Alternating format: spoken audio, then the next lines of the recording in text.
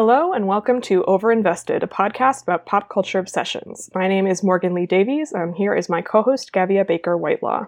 Hello. So this week we will be discussing the Academy Award nominations in preparation for the ceremony this Sunday evening. We will not be running through every single category, but we have selected the sort of most notable categories, and we'll be going through the nominees, how we think the categories have sort of panned out, and our predictions for the winners.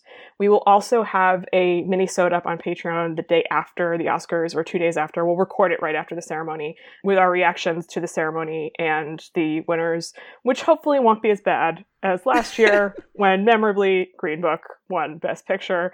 And for listeners who have not been with us for previous Oscar years, just FYI, Morgan is a genuine Oscar expert. She follows this shit. She knows how it works.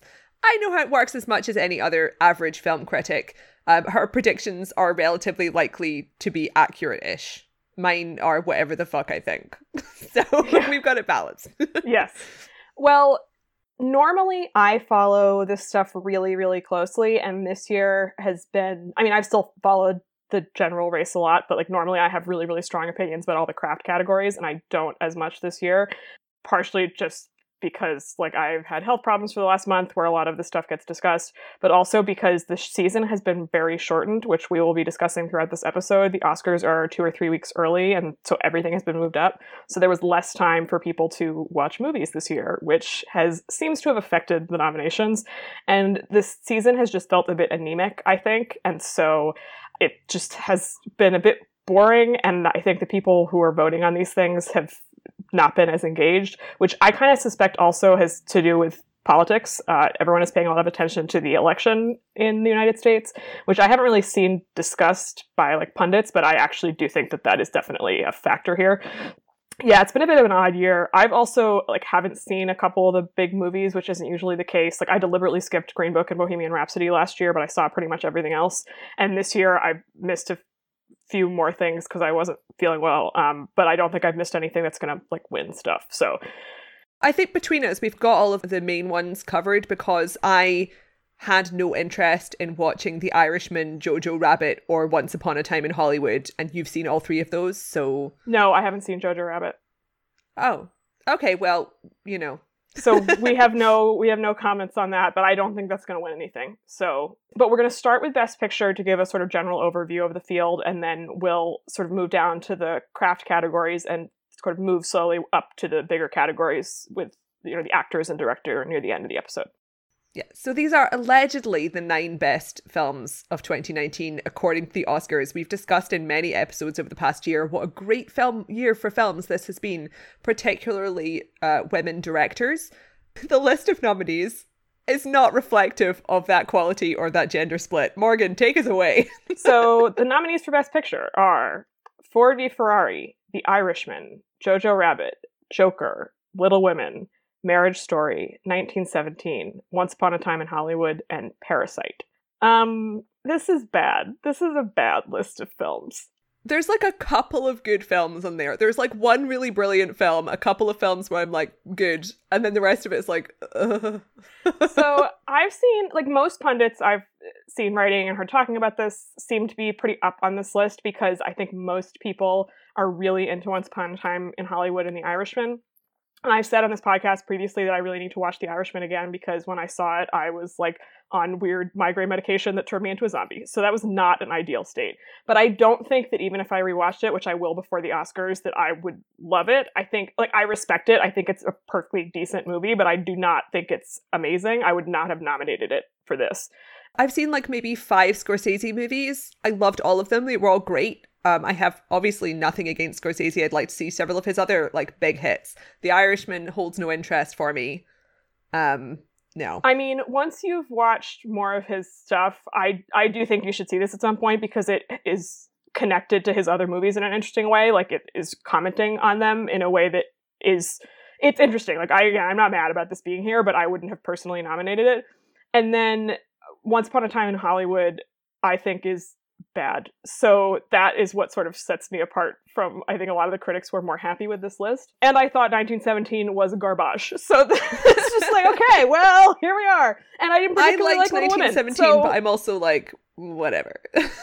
I mean, also contextually, so The Irishman, 1917, and Once Upon a Time in Hollywood all got 10 nominations total, and Joker got 11. And I think I heard on This Had Oscar Buzz podcast when they were talking about this stuff, we'll link to that, they had done some math, and if you knock out like the short categories and like documentary, right, so categories for which these films couldn't get nominations, those movies encompass like 70% of the nominations, which is a massively higher figure than is normally the case. So the groupthink here is really, really strong, which I think probably has something to do with a compressed calendar, although it's impossible to totally know what was going on. And they're all like really big brands, you know? They're like simple movies that are conceptually easy to explain, but they're either like, apart from Joker, which is like, as we've discussed, the film of 2019, even though we hated it, like huge brand, huge money push behind it from the studio, like a lot of financing for promotional stuff during the award season. But like the other three, it's like you've got such massive heavy hitter directors that they are so established and entrenched. It's basically kind of the opposite end from, say, Greta Gerwig, who is like obviously a long established Hollywood figure, but she's, you know, in her 30s and she's a woman and she's making a film for girls. So, you know. Yes.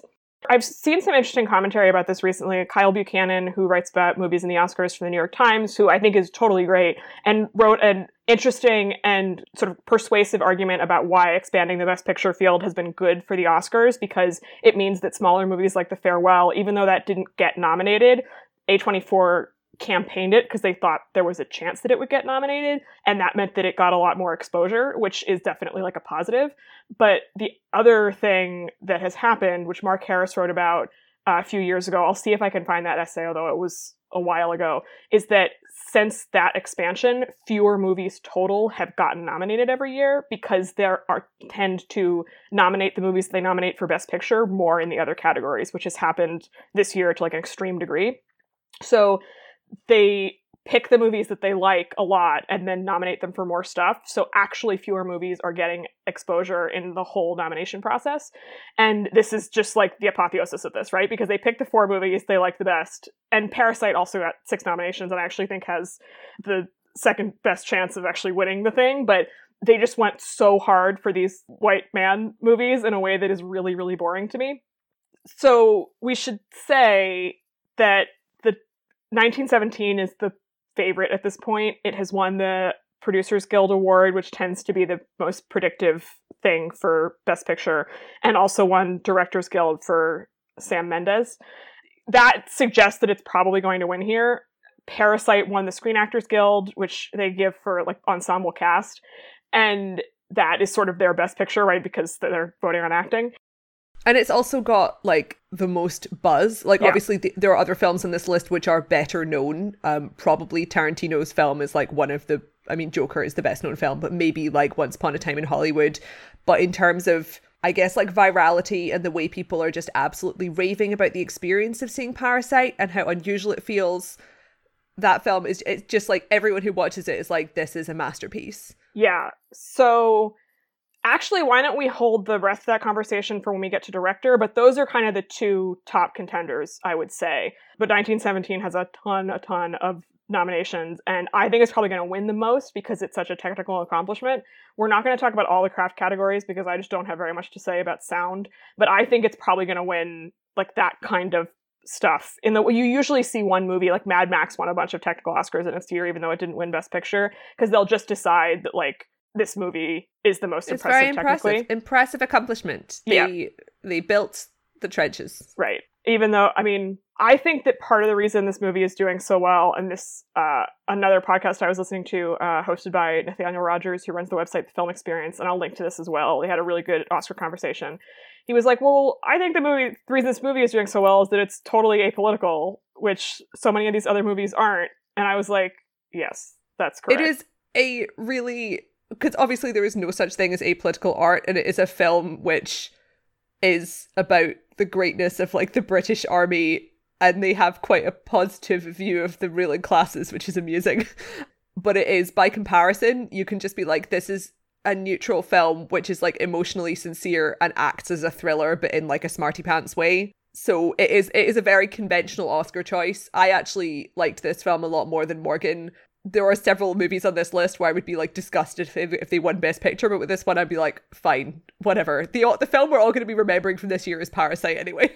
Well, the interesting thing is that it's like Once Upon a Time in Hollywood, I think, is a worse movie than 1917. Like, the script is a huge fucking mess. The direction is really all over the place. It is bizarre. The background politics, grotesque. Well, this is the thing. I don't want this movie to win Best Picture. I don't think it's going to. I think it. Well, we'll get into what it might win, but I don't think it's going to win a ton of things. And like, I would not have nominated it. Quentin Tarantino is a grotesque figure. The fact that he hasn't suffered any repercussions from the Weinstein stuff is just appalling to me.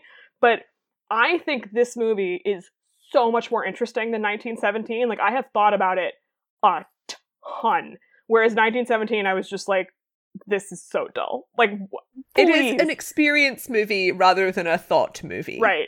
You experience 1917. Yeah. And Once Upon a Time in Hollywood actually has some stuff in it that is really enjoyable and works well. So, like, the performances in that movie are genuinely fantastic and pleasurable to watch, which I think is why it's done so well. Like, people just have a good time watching it, even though things about it don't work. And it undeniably reflects certain cultural things about our current moment, even though those things are not necessarily good. So again, I don't want this movie to win. It's not going to. But it would be so much more reflective of, like, 2019 than 1917, which has nothing to say about anything, which is just an interesting sort of conundrum, right? Of like, so they're probably going to go with this, like, nothing film. The opposite end of the scale being Joker, which right. achieved its longevity through literally everyone arguing about it for almost a full calendar year. Yes. And it's just like, it provokes so many conversations and it thinks it's saying something, but what it's actually saying is something else. And that is just incredibly fruitful in terms of constant publicity. Yep. Okay, so let's go into the craft nominations. We'll talk a little bit more about Best Picture at the end of the episode. Gavia, since this is your area, would you like to read out the nominations for costume design? As is traditional, these are all historical dramas. Usually the costume design category is dominated by historical or sci-fi fantasy movies because the costumes are much more noticeable there. It's quite rare to get contemporary films. So we have The Irishman, Jojo Rabbit, Joker, Little Women, and Once Upon a Time in Hollywood.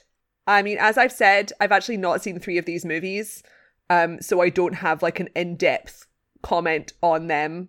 Even though I didn't like Joker, I thought the costumes in that were pretty respectable because it's kind of set in like a 1980s New York setting, and the costumes in general, aside from obviously the Joker costume, which is intentionally really theatrical, it had quite a like realistic tone rather than seeming really pastiche and period-like, which I respect.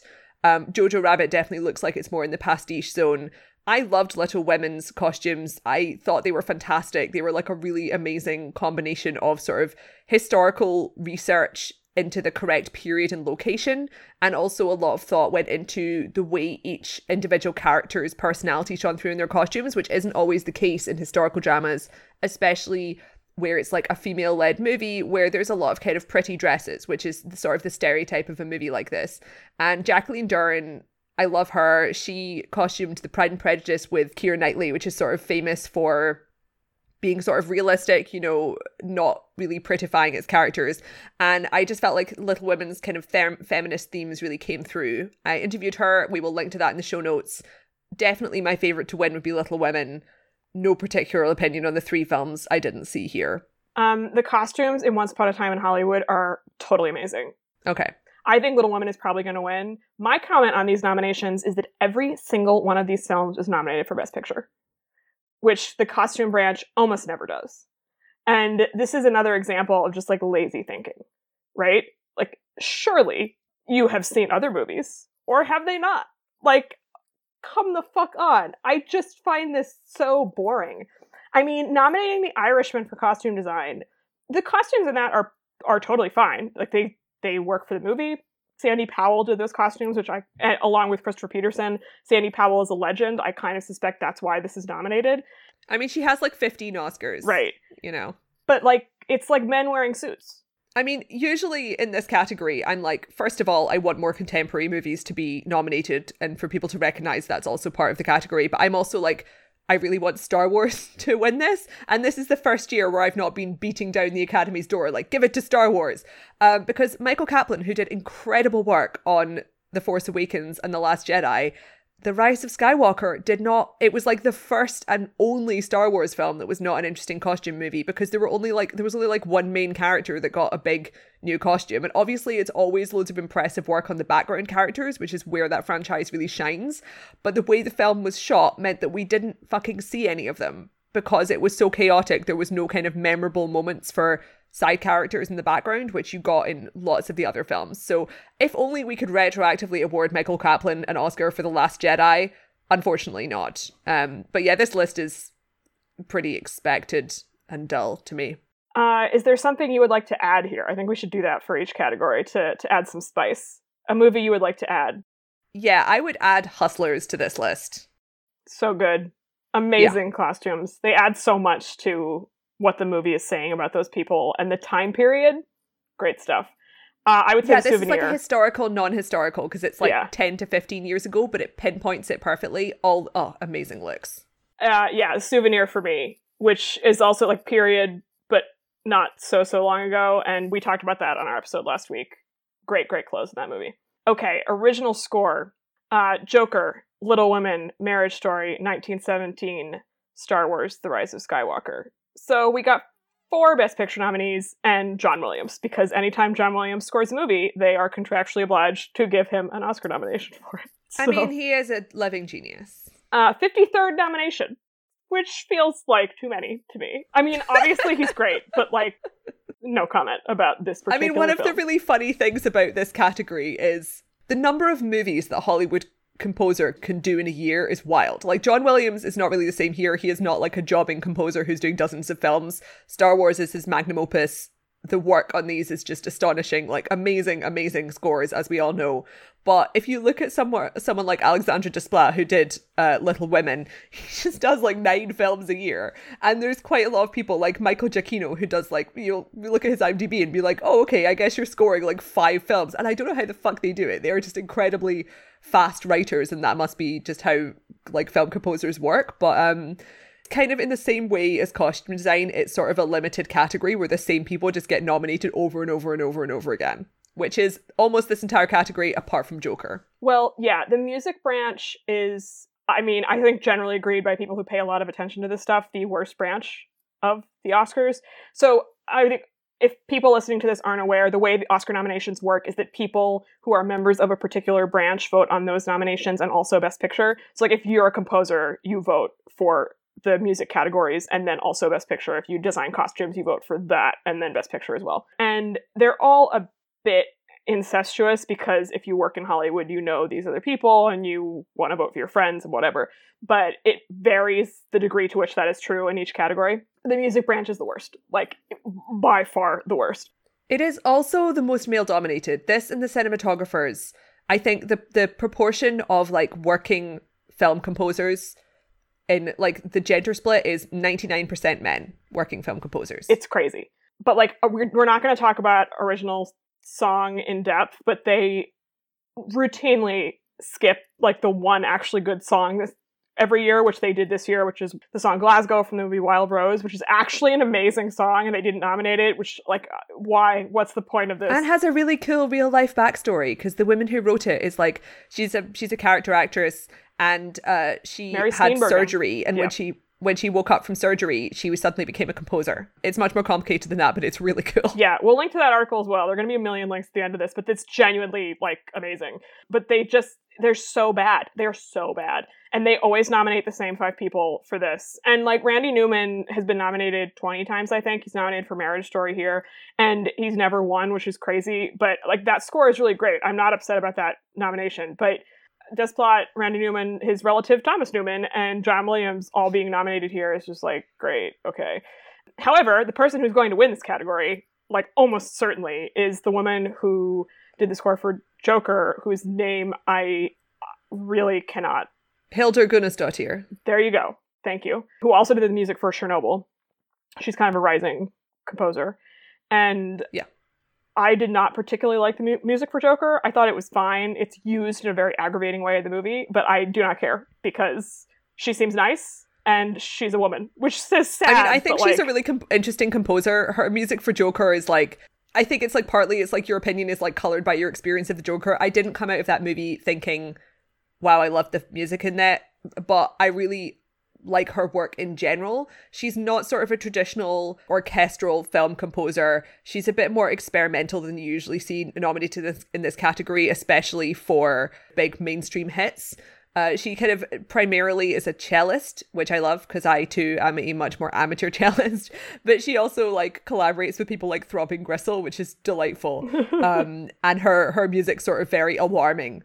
And I love an alarming composer. And I really, really liked her work on Chernobyl, which is the quintessential piece of alarming media from 2019. So, is there anything you would add here? Oh yeah, okay, I would nominate Midsommar. Yes. The score to Midsommar is like the wildest score of 2019.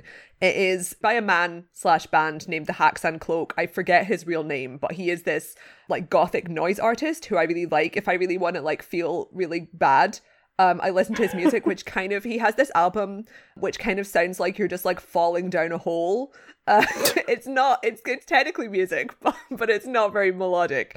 And it kind of, it's like a cross between the experience of falling down an endless hole and the experience of going to one of those corny haunted house exhibits where they have spooky noises.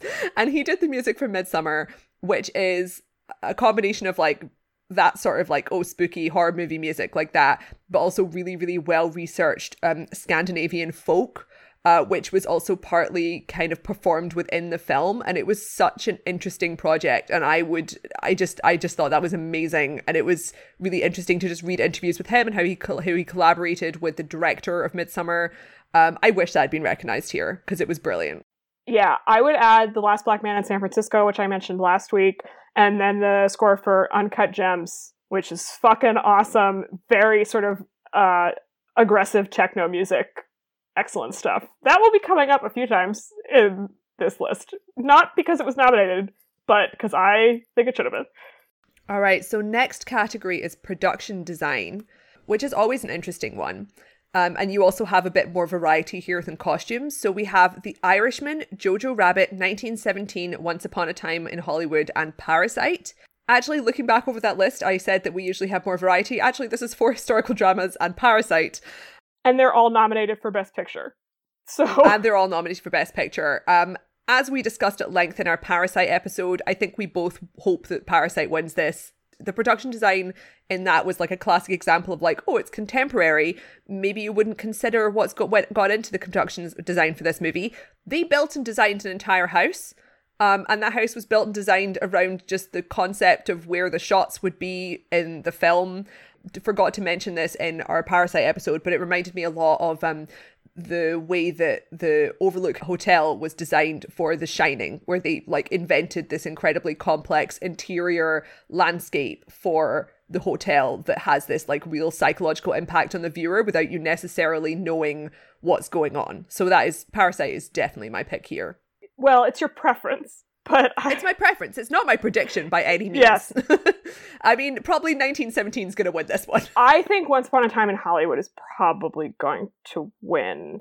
Although, well, here's how I would lay this out. I think if 1917 wins it, which would not surprise me at all, then that's a sign that it's strong overall, right? Like, if 1917 just sweeps everything, it's probably going to win Best Picture. If Parasite wins, which is very unlikely, but if it does, then that's a sign that that movie is really strong and has a good shot of winning Best Picture.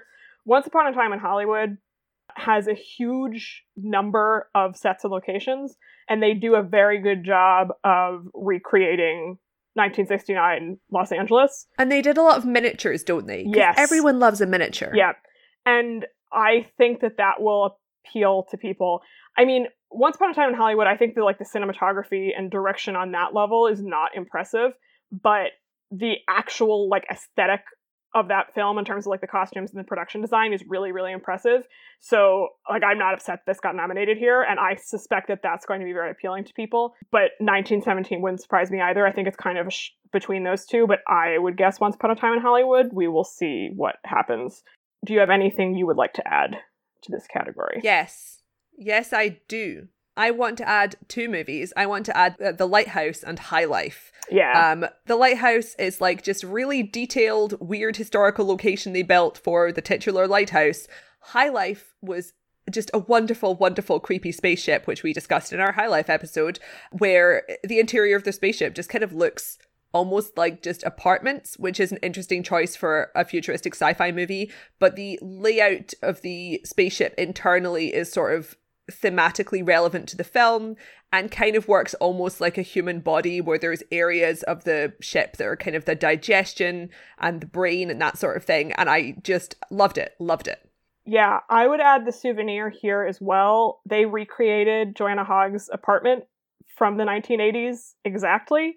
And I think did a really good job with the other sets too of evoking that particular time and like class milieu. And also Ad Astra, which had really amazing sets. Ad Astra should have been nominated for a lot more technical awards, but they didn't campaign it. So film editing is our next category. So the nominees here are Ford v. Ferrari, The Irishman, Jojo Rabbit, Joker, and Parasite, which again are all nominees for Best Picture.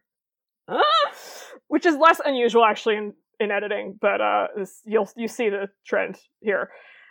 I think probably The Irishman wins, just because Thelma Schoonmaker, who is a legend, edited it. I mean, it's not badly edited at all, but I don't really have a strong opinion about this. Yeah, I don't have strong thoughts in this category. I will say that in the likely event that she wins, there's going to be a lot of really stupid conversations about how long The Irishman is, because a lot of people mistake film editing for making a film shorter, which is not what that means. No. So it's like, maybe The Irishman's meant to be 3 hours long. Yeah, 3.5, in fact. I mean, it's well edited. She's amazing, but I don't feel much about this. I will say Ford v. Ferrari is, which we disagree about, the technical accomplishment of that movie, like, it is an incredibly, incredibly well-made film. It got nominated in the sound categories too, which I was very happy about, because the sound of that movie is unbelievable, and it's definitely a very deserving nominee here. Is it? Yes.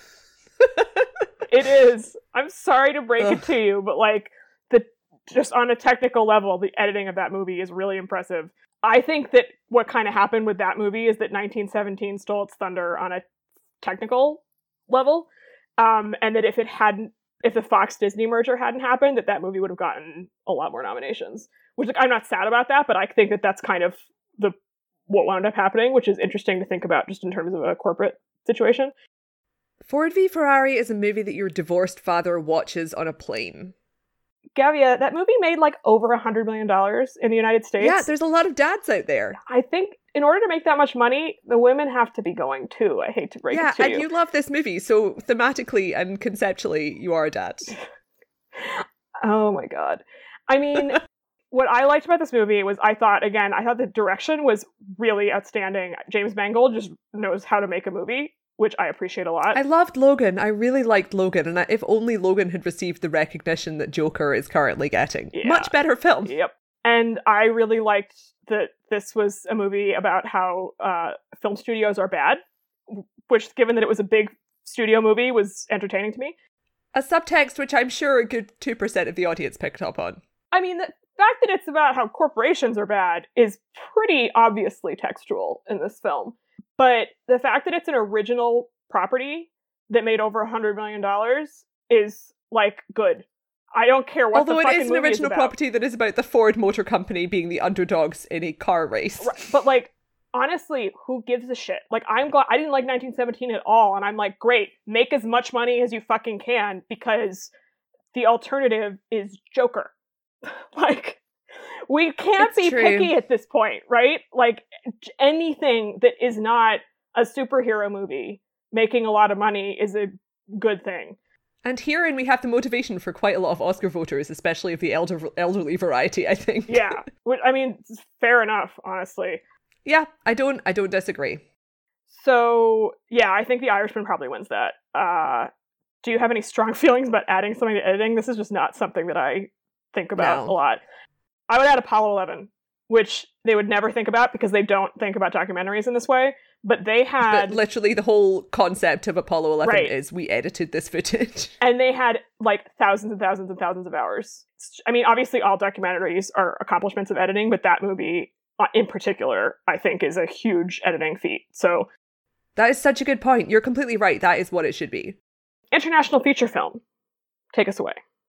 Okay, so we've got Corpus Christi, which is Polish, I believe. Yes. Honeyland, Les Miserables, not to be confused by the actual Les Miserables. This is an original film. Pain and Glory, and Parasite. So we've got kind of a mixture here between very well-known directors and much lesser-known directors, and also like an interesting combination of sort of subject matter. This is a really cool lineup. I've actually only seen one of these movies, but I would happily watch like most of them. Obviously Parasite we've discussed and is the front runner and is a massive name. Corpus Christi looks fantastic. That film is about a man who pretends to be a priest. Honeyland is actually a documentary. Double nominated. Yep. Yeah, I've heard great things about that. Definitely want to see that. Les Miserables is out in the UK in April. I just checked this today because I was like, hey, I thought that movie had come out. And it's kind of a real life drama set in Paris about sort of police and racial tensions and class struggle and that kind of thing. And Pain and Glory, we have discussed on one of our film festival podcasts, which Morgan has seen and has some opinions about. Yeah, I liked this movie fine. I didn't love it. I gave it like a B, I think, in my spreadsheet. It's the Almodovar movie. Antonio Banderas is amazing, amazing, amazing in this. Parasite, which is the other nominee, is going to win this category for sure. Honeyland is really wonderful. I've seen that. I have not seen Corpus Christi or Les Mis. The thing that got left out here that people were sad about was Atlantics, the Mati Diop movie. But what can you do? I mean, the big bummer of this was they do a short list for this, and then people vote on like 9 movies, and they have like a bake-off, and then a special committee adds a few movies to like save them that are often sort of more artistically interesting, or that's the theory. And they didn't save any movies from Latin or South America, which was controversial. So yeah, there's also kind of like a couple of overlapping issues with the way that those nominees work, because like each country nominates one film. So there's often like controversies over, for example, in Brazil, there were like a couple of movies that were really big internationally this year. And as the listeners will know, I'm obsessed with Bacurau. Bacurau was not nominated by Brazil because it is way too politically controversial. And then in France, like obviously there's always quite a lot of films which are really big critical and commercial successes in the English-speaking world from France, because there's a lot of kind of cultural crossover and artistic promotion. So they just have to pick one film, and that happened to be Les Mis this year. There's also the fact that there were several films which were disqualified because of kind of language issues, where the Academy was like, oh, this isn't actually a film from your country because part of it is in English or part of it is not in your native language. And wouldn't you know that that was films which were directed by and starred Black people? Well, and this was some perhaps racist choices. I mean, I think they need to revise that rule, but that rule has been in place for the entire history of this category. So, like, again, I think they need to revise the rule, but people submitting the movies, they know the rule. So it's going to get disqualified, right? Like, there's no way that that's going to be allowed in. So maybe they did it knowing that it would get attention and that they would be able to then say the rule needs to change. Or I don't know what the thought process was, but it's not like anything that gets submitted in English is not going to be allowed. So that was a bit of a sort of odd situation, I thought. I don't think the one movie per country rule is fixable. Like, it's unfortunate for Portrait of a Lady on Fire this year is a bummer that it couldn't get nominated, but if they changed that, you would have like 4 movies from France every year. So we're moving on. Best documentary feature: American Factory, The Cave, The Edge of Democracy, For Sama, and Honeyland. I have seen 3 of these. I still need to see The Cave and at The Edge of Democracy. American Factory is really great. It's not perfect, but it's on Netflix. I would really recommend it to anyone. It's about this factory that had gone out of business in, I can't remember what state. It's in the middle of America somewhere. And then this Chinese company buys it and sort of reopens it. And the sort of cultural clashes between Chinese workers they bring in and the Chinese management, and then the American workers and managers, and the economic situation. And it is just really, really interestingly done. They were there for quite a while filming, I think. It winds up becoming kind of about unions. It was really, really interesting. I think that's almost certainly going to win. It definitely is the favorite. I have a question about this film. If this film wins, does Barack Obama win an Oscar? No, I don't believe so. Okay. Obama's produced this. It's under their Netflix deal, but I think documentary feature, just the directors win, whereas like Best Picture overall, the producers win. Okay. Honeyland is really wonderful and was obviously very popular because it got nominated for international and documentary feature. And I think it's streaming on Hulu in the United States. It's quite experimental, isn't exactly the right word, but it's not as accessible as American Factory, partially because it's like set in Macedonia and it's not in English, which some people will not like. But it's not a movie where it's like, here we are to inform you about a topic, which is often kind of the theme of a lot of documentaries that get nominated. It's more sort of, they went to a location in Macedonia to make a documentary and they were very quickly sidetracked by an individual person who is not famous, who they met, and then decided to follow this person's life around and then make a film about them. Yeah, she's a beekeeper. And it's very slow. It took me a while to get through it because I was, again, having health issues and was just like, my back hurts and I'm watching a very slow movie about a beekeeper. But it's really, really good. And especially the last sort of half an hour, it's incredible, but you have to like watch the whole movie to get to that point, which clearly the people doing these nominations did. And I think it's a really good film and I would recommend it, but I do not think that the Academy at large is going to vote for that movie. I've heard good things about The Cage and The Edge of Democracy. I haven't seen them, so I can't comment, but I don't think either of them is going to win. The thing I think could upset is For Sama, which is a documentary by this woman, Wad Al-Kateb, who was living in Aleppo during the Syrian conflict and was filming everything, and then she put it together to make this movie. And it's gotten a lot of press basically because she had this extraordinary thing happen to her and the subject matter of the film is, in the news. I watched this recently and I do not think it is a good movie. Obviously, she experienced horrible things. I don't know what to say. Like, I feel for this woman, but she makes some decisions where I was like, what? Like, I will not get into it, but the movie really lost me at a certain point where she made a certain decision regarding her child that I thought was insane. So, again, like, no comment, but just on a craft perspective, like, it's not very well done, but it clearly has received attention and acclaim and this nomination because people think the topic is important, which is clearly true, and I think that might push it to a win, but I don't think it's going to win. I think it's going to be American Factory, which is just a much better film on a artistic level. Would you like to read out the cinematography nominations? So we have mostly Best Picture nominees here with one upset. So The Irishman, Joker, 1917, Once Upon a Time in Hollywood, and The Lighthouse. God bless. What a delight. The Lighthouse is my pick. Yeah. You'll be shocked to hear. I have been stanning this film for years. I would vote for it also, for sure. I was so happy it got nominated. I mean, just a huge technical accomplishment. That movie looks amazing, amazing, amazing. I think the Once Upon a Time in Hollywood nomination is an absolute fucking joke. I cannot believe that happened. The Irishman, I also would not have nominated. I don't think that movie looks bad, but I don't think it looks great. Joker looks fine. I would not have nominated it. I mean, this was not the best year for cinematography in general. Like, there were movies I loved that looked great, but it wasn't like it was a banner year for like, oh my god, these incredible films. The winner here is obviously going to be Roger Deakins for 1917. If like the most one does like Roger Deakins.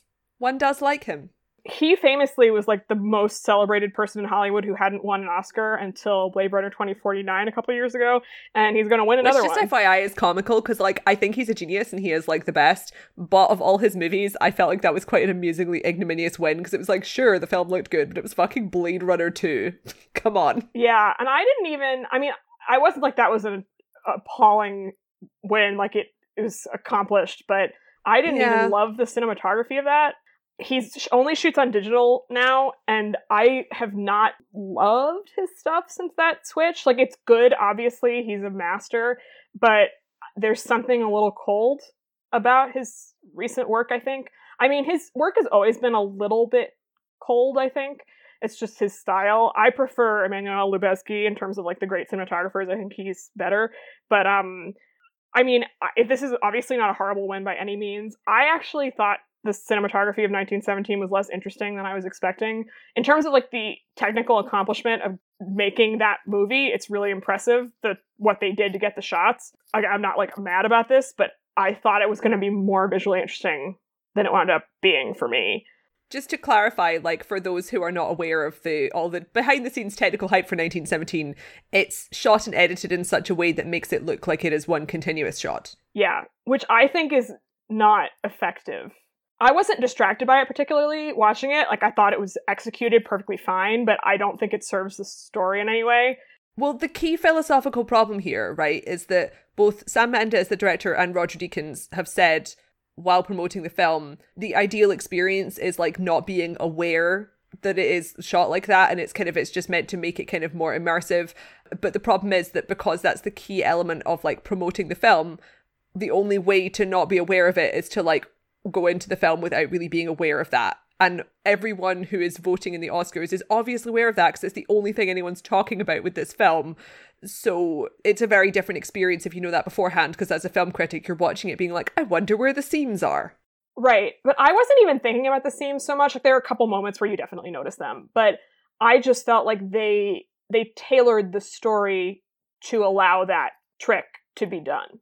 I mean, I thought it was a really interesting project for a former theatre director, because Sam Mendes kind of, before he was a filmmaker, he was known for making like really big stage shows, sort of big West End theatre shows. And this film, a lot of it is very much like watching theatre, because there's lots of lengthy conversations with people either moving through a smaller location or like being stationary in one location. And the fact that it's not like cutting between people means that like you're getting a performance which is more like theatre. I found the film very effective, but I also don't in any way buy into the idea that like longer shots are in some way superior to shorter shots. Like obviously in most films, if you're cutting every 3 seconds, it's bad because there's no reason to do that, especially in action movies. That's very irritating because it like interrupts the flow of the action for the most part. But kind of when you get into like really overblown compliments where it's like, oh, these people managed to like talk for 10 minutes, and it's like that's literally just like what theatre is. So, you know, it like all techniques have to be selected correctly and tailored to the situation. I just felt like, especially once you got into the latter part of the movie, that they were contorting the action to make the shot work, which obviously is partially just how movies work, and that's okay. But like the coincidences piled up so much in order for the one shot thing to keep going that it diminished my enjoyment of the movie at that point. I very much bought into all of the promotion for the technical accomplishments of this film. I was like, yes, I agree. Good job. Well done, everyone. However, The Lighthouse, obviously fucking great. Please watch The Lighthouse if you've not seen it already. Listen to our podcast about The Lighthouse.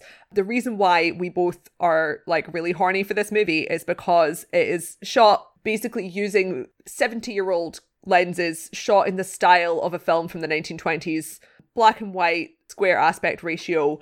But just the way the film had to be lit is very different from like shooting in a traditional modern fashion. A lot of kind of research and skill has to go into that, and you end up with a film which has a very particular visual style that is completely unlike any other film you will see come out in the like basically in this decade. And in some ways it's pastiche, but for the most part it feels like a very modern film, and it's just like really exciting artistically to watch and daring. And I am glad that this is on the list of otherwise very boring choices. Yes. And I think I know what you would add, but why don't you say it for the listeners?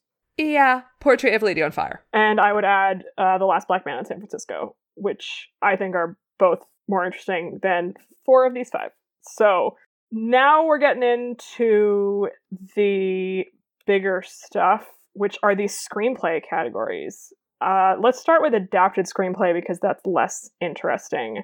So adapted screenplay is The Irishman, Jojo Rabbit, Joker, Little Women, and The Two Popes. Just, what the fuck? Like, what is this garbage? Jesus Christ.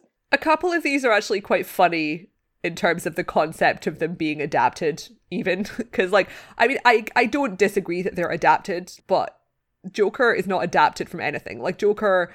It's adapted from pre-existing It's adapted material. from, like, the concept of the Joker. Like, it does, like, no element of it is, like... That's adapted from a pre-existing character. That falls into the rules.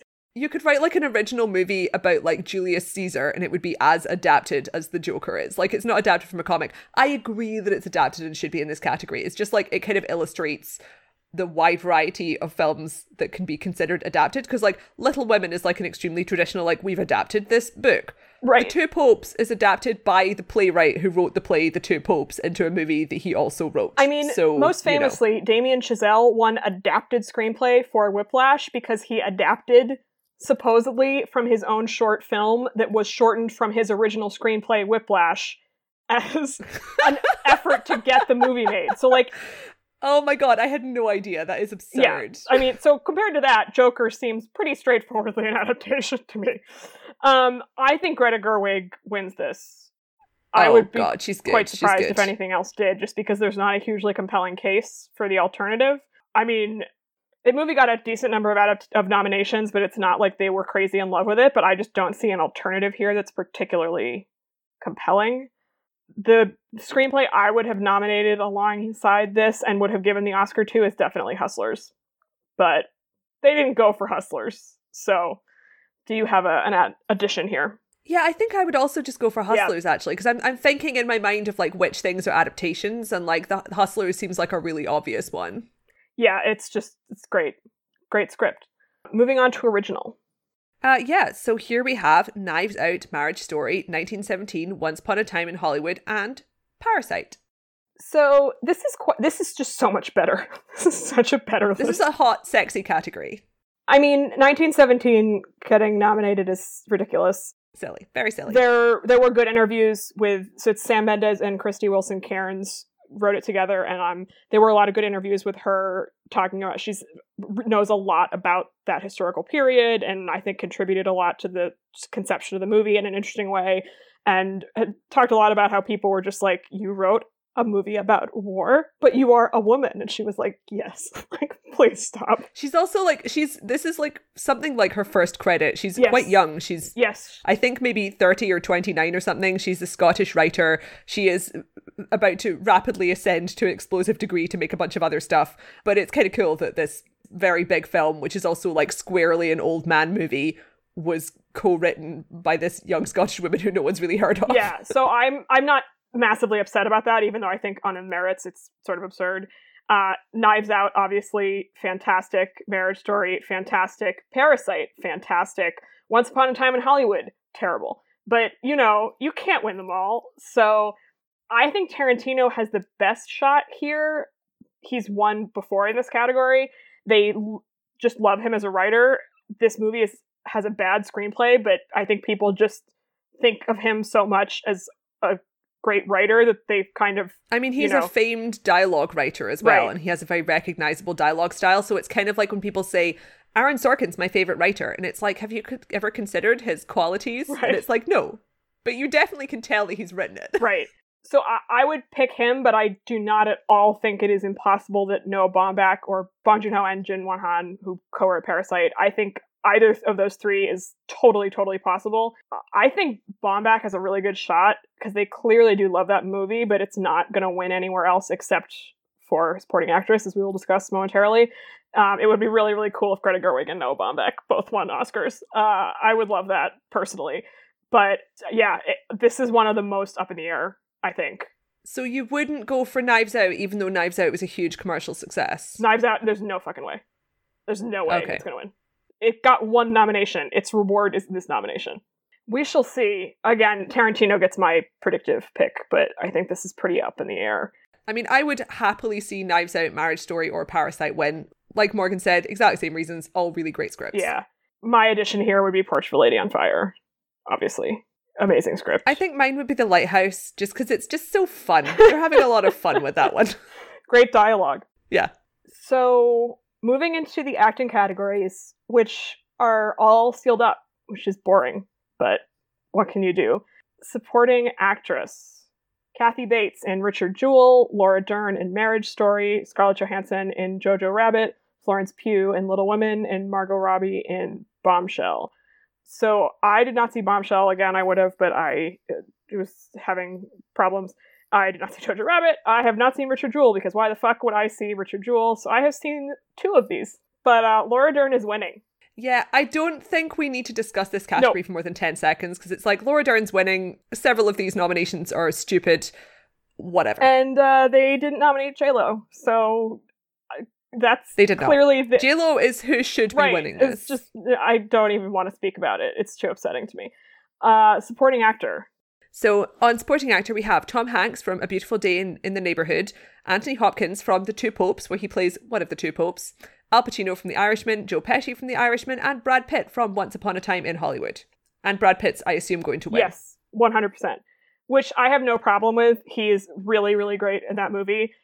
I've thought about the performance quite a bit. He is a leading role in that movie. It is absolutely hysterically absurd that they campaigned him successfully as a supporting actor. It's a joke, but whatever. I've made my peace with it. We're going to get a chill acceptance speech, and he's going to look really hot. So... Is it like he is the supporting actor because he's like an inch shorter than Leonardo DiCaprio? I don't actually know how their heights I think he's balance taller. out, but it kind of seems like, did they flip a coin? I mean, he's the stunt man to the actor. So he's literally supporting him in the movie, but in terms of who the movie is about, it is equally about the two of them. Yeah, that's just the kind of stupid idea. Yeah. Okay, lead actress. Cynthia Erivo in Harriet, Scarlett Johansson in Marriage Story, Saoirse Ronan in Little Women, Charlize Theron in Bombshell, and Renee Zellweger in Judy. Who will win? Like, this is so boring. We have 3 biopics here. Like, this is a stupid category. There has been already, I don't feel like we need to go into the politics of this in any depth, but the fact that it's just like 4 white women and 1 black woman who is playing literally Harriet Tubman in a biopic about racism is just so telling. It's just grim. I've not seen Bombshell, but just the idea of that role being nominated, it's just like, oh, she really looked and sounded like Megyn Kelly. That is not an impressive piece of like meritocracy, in my opinion. This is a silly category. Yeah, I mean, I would have nominated Awkwafina here for sure. The person who really is just, it's absurd that she wasn't nominated is Alfre Woodard, obviously, for Clemency, but that was just not going to happen. They didn't campaign that movie at all. And it's a very upsetting movie about the death penalty. So it was going to be tough anyway, and then they didn't do anything for it. So what are you going to do? But Renee Zellweger, who is perfectly good in Judy, it's not like this is a crime or anything, but it's just boring. I thought it was a good performance. We discussed this in one of our film festival like collective episodes. Yeah. I liked Judy. The film itself is like, it's like a biopic, which I don't generally enjoy biopics. I did enjoy this one, but like artistically, I wouldn't say it was remotely interesting in any way. It's a very conventional type of biopic where it takes place in a certain element, a certain point in a person's life, which I generally prefer to when it like covers the whole life. But like, really, this is a movie which was kind of designed in a lab to give someone an Oscar for doing an impression of a famous person who's interesting and has very distinctive facial and vocal characteristics. I mean, everyone just decided she was going to win from the time the first still came out, and then they're just doing it. It's just embarrassing for these people, right? Like, you have no thoughts about, like, Jesus. Anyway, moving on to lead actor. Take it away. So lead actor Antonio Banderas, Pain and Glory, Leonardo DiCaprio, Once Upon a Time in Hollywood, Adam Driver, Marriage Story, Joaquin Phoenix, Joker, and Jonathan Pryce in The Two Popes. They got so close to being 5 for 5, and then they felt compelled to nominate Jonathan Pryce, which was fine in that movie, but like, it's such a bad film. I love that little addition there because it's kind of like if you listen to the like celebrity gossip podcast Who Weekly, where they divide celebrities into who's and thems. We have 4 thems here, very famous people you will definitely recognize, and then Jonathan Pryce, who is a full who. The only reason anyone knows who he is like you'd be like, oh yeah, I saw him in Pirates of the Caribbean. Obviously, this man is like an incredible actor who's been in a bajillion things, but he is a full who. Yeah, I mean, he was very good in The Wife last year, which is kind of a Who movie. And yeah, he's not bad in this, but the movie is abysmal. And every single other one of these performances is, I mean, I think Joaquin Phoenix is bad in Joker, but like, he's great as an actor, whatever. And Antonio Banderas, who should probably win, is amazing in Pain and Glory. Adam Driver, amazing in Marriage Story. Leonardo DiCaprio, fantastic in Once Upon a Time in Hollywood, actually doing comedy. Like, my God, what a thrill. And then Jonathan Pryce, like, what? No comment. I mean, Joaquin Phoenix is going to win this. It is happening. I have totally made peace with this, even though Joker is my least favorite film of 2019, because Joaquin Phoenix should have 2 Oscars, perhaps 3 by this point, and people never win for the right thing. It just doesn't happen. So you know what? It's all good, man. It's fine. There are bigger things to worry about. I am okay with this. He's going to give a wild speech. I have no idea what it will be like. So that's some suspense. Even if we know he's going to win, who knows what the fuck he's going to say? It's fine. It's all good. I'm not sure who I would add here. I mean, wouldn't you add Brad Pitt from Ad Astra? That's totally right. Brad Pitt and Ad Astra is the person who should be here. He should be the double nominee. I mean, really, he should be nominated for both of those movies in a leading role, but it's fine. I don't have like a genuine addition to this. I do have like a suggestion, which is kind of from like an alternate universe way of the way this year's Oscars could have gone. And it is not a judgment of quality, but I think it is something that could have happened if there was like, because the Oscars are terrible. And it is Matthew McConaughey's performance in Serenity. Because that movie, before it came out, they really thought they were going for something there. They thought they were like, oh, we're going to make a really experimental and fun, cool drama starring Matthew McConaughey and Anne Hathaway, 2 like massive Oscar actors. And they made this absolute like shit film, which is absurd. But, you know, shit films win Oscars all the time. So the alternate universe version of this category has Matthew McConaughey in here for sure. I mean, that would have been amazing. The actual person I want to add very quickly is Tom Mercier in the film Synonyms, which is an Israeli movie that I didn't love. It was interesting, but not great, I think. But he probably gave my favorite performance this year. Just fucking wild. Everyone should check that out and see it. It basically starts out with him like running around naked in an apartment. And I was like, what the fuck is happening? And it just gets crazier from there. So Synonyms, I recommend that. But that is so not an Oscar movie at all that it didn't cross my mind. Finally, director, and we'll talk about director and picture a little bit in conjunction here because they're connected. So, director, Martin Scorsese, The Irishman, Todd Phillips, Joker, Sam Mendes, 1917, Quentin Tarantino, Once Upon a Time in Hollywood, and Bong Joon-ho, Parasite. So, the big discussion has been, are people going to split director and picture, which has happened a lot recently, or are they both going to go to the same movie? If they both go to the same movie, it will be 1917, almost certainly. And then people have been arguing about whether maybe 1917 wins Best Picture and Bong Joon-ho wins Best Director, or Sam Mendes wins Best Director and Parasite wins Best Picture. Those are really the only potential combinations here. No one else in this category has a shot of winning, I think. Yeah, I agree. But I think the people who are saying maybe 1917 wins Picture and Bong Joon-ho wins Director are high, because whoever wins the Directors Guild, which Sam Mendes did, almost always wins the Oscar. And the history of the past 10 years or so, they have split picture and director a lot, which I like. It spreads the wealth. It's kind of interesting. And they have almost always gone with the director who's done like the big technical splashy thing.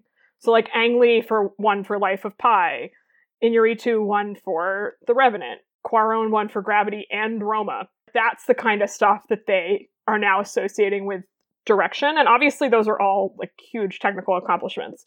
And 1917 completely falls into that category, right? Like you watch that movie and you're like, how the fuck did they do this? So I think Mendes has that completely locked up. I think the only reason people are thinking Bong Joon-ho might win for Parasite is that they love Bong Joon-ho, which I understand. Me too. Yeah. But like, that's a small film. I think it's the best directed of these 5, but that's not what they're thinking about when they think about direction in this way. I think Parasite has a much better shot at winning picture because people just fucking love that movie. They just love it. And it's preferential balloting is how they do Best Picture. So basically, like you rank them, and then the people who have like Ford v Ferrari as their number 1, that's obviously not going to win. So their votes get allocated to whatever they have as their number 2 choice, which for most of those people is probably going to be 1917, right? Because they're both dad movies. But then people who liked Little Women probably more go to Parasite, I would guess. I mean, not 100%, but I would suspect more of them go to Parasite. So then the votes get allocated in that way. And then you just keep going until one movie has, I don't remember what the percentage is, but you have to hit a certain threshold and then you've won Best Picture. And so I think Parasite and 1917 are both going to have a lot of number 2 votes. And the question is basically just which one has the most. But the fact that Parasite won SAG is a good sign. The actor is the biggest branch of the Academy. And it just has this feeling to it of like being the zeitgeisty thing. It feels very much like Moonlight to me. It's very zeitgeisty, and also everyone involved is just super charismatic. Like, you want to be in a room with Bong Joon-ho and that cast. And I feel like even though people have a lot of respect for Sam Mendes, you're not like, wow, I'm going to tune in to listen to a speech by Sam Mendes. I'm just like, that's a man who's good at his job, you know? And Bong Joon-ho, I'm like, this guy is hilarious and very funny and smart and insightful. And there's also kind of the element of it, like, he doesn't really care. Like, there's all these, like, the kind of fun quotes where he's kind of talking about how the Oscars are like a local film festival, you know? And it's like, in fact, there was an article published recently kind of saying the Oscars need Parasite more than Parasite needs the Oscars, because like I said earlier, this movie is already a hit.